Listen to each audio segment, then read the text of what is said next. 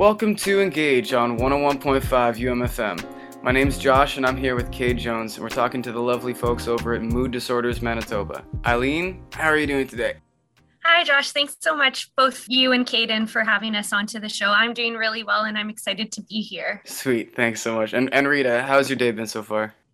Well, it's been an exciting day, lots of work. The day in the life of an ED is forever moving from one thing to another. But again, I'll echo Eileen's comments that we are very much appreciative of the invitation and are very happy to be speaking to your audience. Yeah, thank you so much. So, as I said, you guys are here for representing Mood Disorder Associations of Manitoba. So, if we could just get over a brief introduction and quickly go over what exactly Mood Disorders Manitoba is and what your purpose here is in the community. Well, I think I'll do a very sort of a high-level oversight, and Eileen is certainly the person who can do more detailed information, more specifically when engaging with the community. Mood Disorders Association of Manitoba has been around for almost 40 years. We're very grassroots, and by that I mean that we are here to help people really help themselves on their journey of wellness when they're dealing with mental health issues. We want to ensure that people are getting the right supports that they need. That is not to say that we provide clinical intervention, because those are specialized areas where people need a medical or clinical intervention, but our model is based on peer support, and it is a model based on lived or shared experience. So any of our programs are just that. They are peer support. And the idea is that somebody who has had the same experience as one might be experiencing in their mental health journey, that they can be more engaged and understanding, both empathetic towards those who are needing help. We try to ensure that if there is a need for clinical intervention or some other medical intervention of sorts, attention that's needed, we make sure that people are referred to those resources in the community. So we do work closely with the hospitals, with the organizations like Clinic and other professionals, so that we can refer people to them, or at least give individuals the information that's needed to be able to reach out for that. Eileen, maybe you can speak a bit more to the peer support piece, because that's something that you're more closely engaged in. Yeah, for sure. So I really like talking about peer support. I don't think a lot of people really understand what peer support is, since it is kind of this newer concept that is being pushed out more into the community. But peer support has been defined by the fact that people, like Rita said, who have like experiences can better relate and consequently offer more authentic empathy and validation to people. So just kind of reiterating what Rita said about that, it's also maintaining a non-professional vantage point, which is crucial to helping people rebuild their sense of community when they've had a disconnecting kind of experience. And peer support is emotional and practical support between two people who share common experience, such as a mental health challenge or illness. So a peer supporter has lived through that similar experience and is trained to support others. And what we find with peer support, what it does is it actually reduces the emergency department wait times, inpatient admissions and readmissions. It reduces the length of inpatient stays. It improves the patient and family experiences in crisis situations. It reduces hospital visits and it improves health outcomes. So it's really nice what Rita was saying too, how we also do referrals to clinical supports as well. I think that we need to integrate mental health on a more holistic approach and kind of have all those pieces going hand in hand and working together to give our clients the best kind of support that they can have. That's amazing. It becomes a partnership, right? So you've got the individual who it may need some clinical or medical intervention, and medical professionals handle that part. And then there's the additional support that comes from either the community or a peer support person. And then also with that is the importance of the family support that's needed for successful road to recovery. And I think those are that's what Eileen talked about, the holistic approach, that there's lots of layers of complexity that one can look at when you're dealing with mental health. And so once all of those pieces start to fit in, it makes it a lot easier. And then, of course, there's things like basics, such as make sure that you have a place to stay, housing, food security, medical attention, clothing, and basic financials to be able to manage your day-to-day. Those are all things that really can and do impact people's well-being. If you don't have a place to live, my goodness, the stress that you have on yourself, and on top of that, if you're dealing with a mental condition, that's just going to be exacerbated. So it has to be very much a holistic approach to managing the road to recovery and wellness. Absolutely, absolutely. That sounds really amazing, especially the peer support model. That's something that, even just as a young person going forward and coming out of high school a couple of years ago, I know that model works. Having someone who has a related experience to you and then can then step in those shoes, I think that that's a great model to have. And having a holistic approach to mental health and having more focus on mental health is great. And I think that, yeah, you guys are doing great work. That's great to hear. Thank you. Thank you for that. Thank you so much. So, for each of you individually, how long have you both been with the organization? Okay, I guess I can start with that. I joined the organization last summer. I was in between jobs looking for new opportunities. I had suffered a job loss just about the time when a lot of people were experiencing job losses under the lockdown conditions of COVID, pandemic, and everything else that was happening around us for the past year. So it was at that time that I came connected with through my own networks with Moods. I liked what I saw. Again, through a variety of interactions and conversations, I was invited to provide some contract work almost really for a summer program that was being launched. And then one thing led to another. The conversations continued. So formally, as an executive director on a full-time basis, I joined in December of 2020. And here I am starting a new year, a new fiscal year. And so I feel very humbled and privileged to be part of an organization that really is one that's absolutely needed in this critical time in our global history. And I hired Eileen, so she can tell you more about how long she's been here. Well said. And yeah, Eileen? Perfect. Yeah. So I joined Mood Disorders working in the MAD camp that Rita had mentioned. I believe it was last June or July, but it was in the summer as well. And then after the MAD camp was done, I moved into program administration. And then I moved into the women's programming coordinator. And actually, before I started the job here at Mood Disorders, I volunteered for 2 years prior to. So Moods has a very special place in my heart, that's for sure. And when we talk about the MAD camp, our MAD camp stands for Music, Art, and Dance. And, when I met Eileen for the first time to do an interview with her, I knew within 30 seconds that she was going to be the best fit for that program. So we were very happy to have her. And of course, she has proven herself and continued to provide coordination for the women's program, which is very much one of our signature programs. Absolutely. So you both have been with the team through more or less the thick of the pandemic when everybody is going through amplified stresses compared to what everyone was accustomed to prior to the pandemic and everything. So what was that experience like working in an organization surrounding mental health as the world is heightening their stresses and everything with the pandemic? That's a great question. And I'm not sure I have all the answers for it, but I think what it was for me was an opportunity to be part of something that the world was now suddenly recognizing that was important. Up until the pandemic, yes, people talked about mental health. We've made a lot of progress in mental health. We've certainly, people are more engaged. However, there was, and perhaps there still is to some degree, a lot of stigma around mental health. And all of a sudden, to find myself in an organization that was so needed, I really considered that, and what I had just gone through myself, and I can talk a little bit about that perhaps a little bit later, what I had gone through, I felt I was in the right place at the right time. So for me, that became very meaningful. And that was really my first formal connection with the organization. Of course, I knew about mood disorders from previous work that I had been involved with in the settlement sector, working with newcomers. So I knew about the organization very superficially, but not in the intimate way in which I got to know it once I actually got engaged.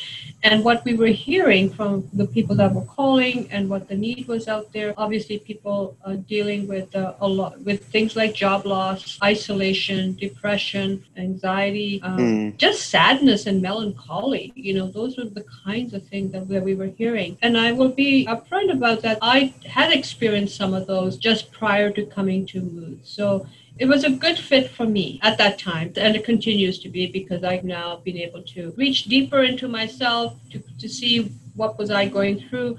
Of course, others are experiencing very similar, and how can I, in some small way, help to contribute to easing the stresses that we're all experiencing. Mm-hmm. Yeah, powerful. Wow. Eileen, do you have your thoughts on that? Yeah, there was a lot of adjustment to do, especially for my position, because for the women's program, we hold a women's wellness group where it's a 6-week program where we do yoga with the women, we do paint nights, we do walk and talks, book clubs, stuff like that to give them hobbies that they enjoy while still giving them a space to talk about their mental health. And we started that in person because the restrictions allowed for it. But in the middle of it, we had to switch everything online because restrictions started closing up. So it was an adjustment, but we still found that the clients all came to the online groups. There was a few who dropped out, I think, with like technology and stuff. It's hard to serve the whole community, but we are trying our best. And I think these adjustments become easier as we go on with it, and just hoping that the restrictions lift a little bit more for the summer so we can get back to in-person things, since it is quite different having an in-person meeting compared to online. But we work with what we have, right? Absolutely, yeah. And I'll just add to Eileen's comments. She's given you lots of great details about it. But our women's mental health program or women's wellness program is one of our signature programs. It is sponsored by Shoppers, and it is part of a national initiative to dealing with women's mental health. Shoppers Drug Mart chooses charities in different cities.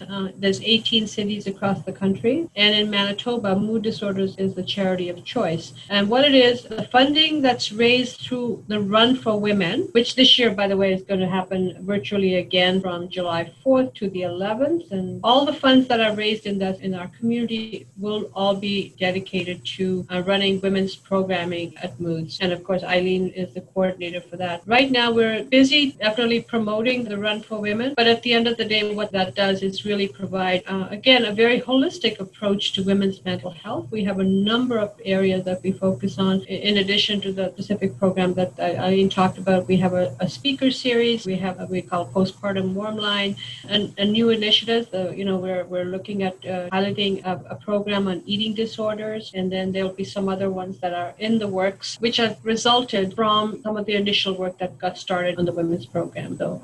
We will keep you updated as programs roll out. Wow.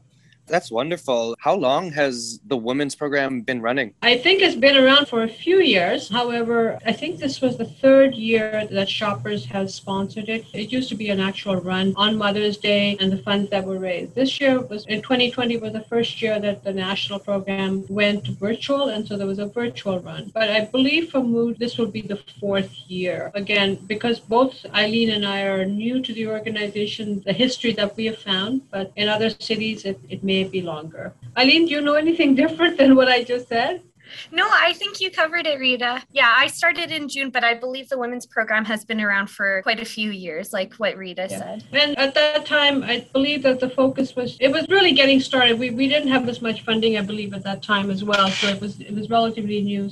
But now we are looking at expanding. It was a very successful year for us in 2020 as a result. And with the work and dedication of staff like Eileen, we've been able to expand on another number of areas. So for anybody just joining in, this is Engage on 101.5 UMFM, and we have been talking to Rita and Eileen of Mood Disorders Manitoba. Yeah, so this is really profound hearing the different perspective, hearing the inside view of an organization like this in the middle of a time like this. I see, just looking at your website, that you've been making lots of efforts to adapt to this new world in which something like being close to someone is so necessary and is now something that you can't really do all the time. Online and stuff. I'll say one thing. We keep hearing the term social distancing. Everyone uses that term. And while we absolutely acknowledge the importance of making sure that we all abide by the government rules and the recommendations from the health professionals, we try very hard not to use that term social distancing. We really try to talk about the importance of physical distance, but to remain socially engaged. And I think that's an important distinction that people need to recognize. You do not want to socially distance from anyone, or at least the support systems that you have in place. But yes, let's make sure that we stay physically distanced for the health and safety of ourselves, our community, and our loved ones. I love that. That's something that I think people forget, and they keep using. I don't like it when they say social distancing. We should not be socially distanced. The language is very important. Yeah, language is very important. And, we've had to adapt. Mood Disorders is well known for its open door policy to people wanting help. They can come in.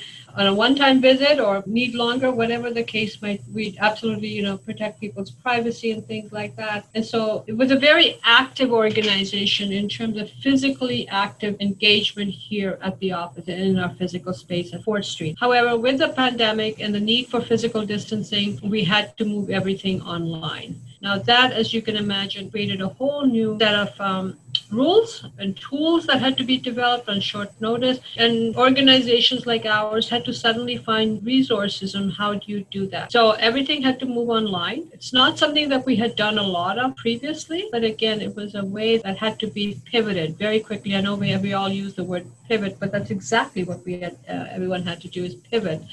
The challenge of that, of course, was that a lot of the people, Josh, that used to come to us were often in situations in their mental health journeys where they needed a support system. The other people that came here were their support system, right? So being in the presence of others, talking about issues. Many of them were low income. And so for them to have access to technology, to computers, to phones, or even in some cases, internet, that has become an issue or a cause for concern because not everyone has that accessibility. Not everyone has those tools in place. Not everyone has smartphones. So how do you service them when everything has gone online? So that is something that we're struggling with.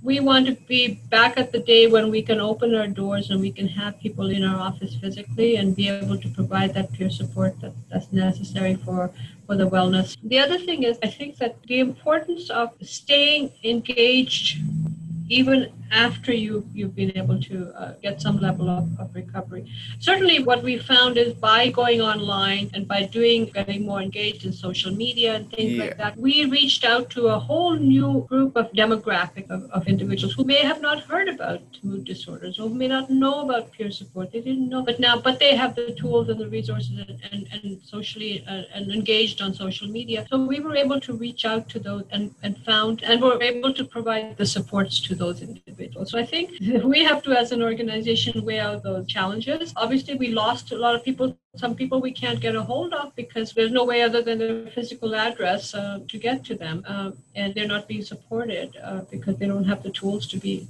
able to engage. So I very much, those are some things that policy decision makers or legislative decision makers have to be aware of. We'll try and provide that information if asked. Eileen, do you have any comments about the engagement of the groups that you've been working with? I was just going to say, I guess I briefly touched on the women's wellness, but for the women's speaker series, we also held that online, and that was very successful. We were able to do that through our Facebook account, and we would hold an online speaker series once a week, every Thursday for about 3 months, and that was giving people a voice to feel like their stories were heard and give them empowerment, but also inspire and encourage others who are struggling to seek out help and support. Other than that, like Rita said, we also have our postpartum warm line, which is a phone call or text. So that wasn't affected. And then we also have our women's peer support group, which will be coming up. That will be online as well. So we've shifted and made the adjustments, and I think that we're doing well so far. But definitely looking forward to the restrictions lifting a bit when we can come in person again and, have a different kind of connection with our clients. And in addition to the women's program, we've also have other programming. We are a provincial organization. We've got offices and staff in other parts of the province in the various regions. And so, in many ways that we've actually come closer to each other so that we stay engaged with those regions much more.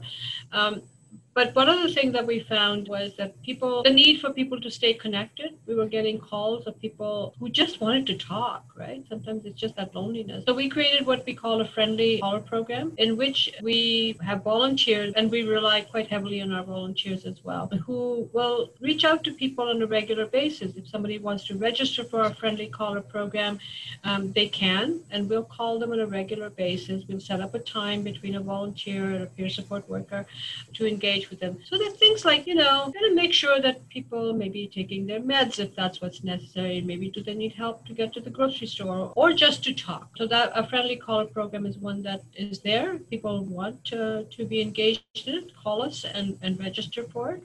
we have folks on the other side who are very happy to engage with you. And the other thing that, the MAD camp that Eileen and I talked about earlier, it was certainly a very successful program. Eileen was one of the counselors in that, and the young kids between 13 and 17 who benefited from that was just so exciting. And as a result, we then were able to offer, through our youth program, a winter edition online on dance and art. And so this was targeted to an older group. But again, I think anyone from, any of your listeners could certainly be part of that for our next sessions in the winter. As well, if we get all the funding that we're hoping for, students might be able to apply to be a counselor in our MAD camp this summer. So, we would be hiring once we get some funding approval for running our MAD camp again, and if the restrictions get lifted. So just keep that in mind. Keep watching our website, which we're working on in terms of updating. We hope to have a new website in the next few months, and more information to follow. Sweet, that's awesome. So the website, as of right now, for people who may be listening and feeling like they want to reach out, the website is the best resource for that? Yes, and then there should be information, or the best resource is just pick up the phone, give us a call. Our information is on the website. If someone doesn't answer your call, immediately leave a message and someone will get back. We do provide peer support during the week, but on the weekends, there isn't the same level of service. But whatever your need is, give us your phone number and try to get back to you if we don't answer right away. And we'll work with you to make sure you get the help you need. So just for anyone who's only listening on the radio, that is mooddisordersmanitoba.ca. And the phone number, I'm not sure which number would be the first one people should call to. Yeah, it would be 204-786-0987. Sweet. Okay.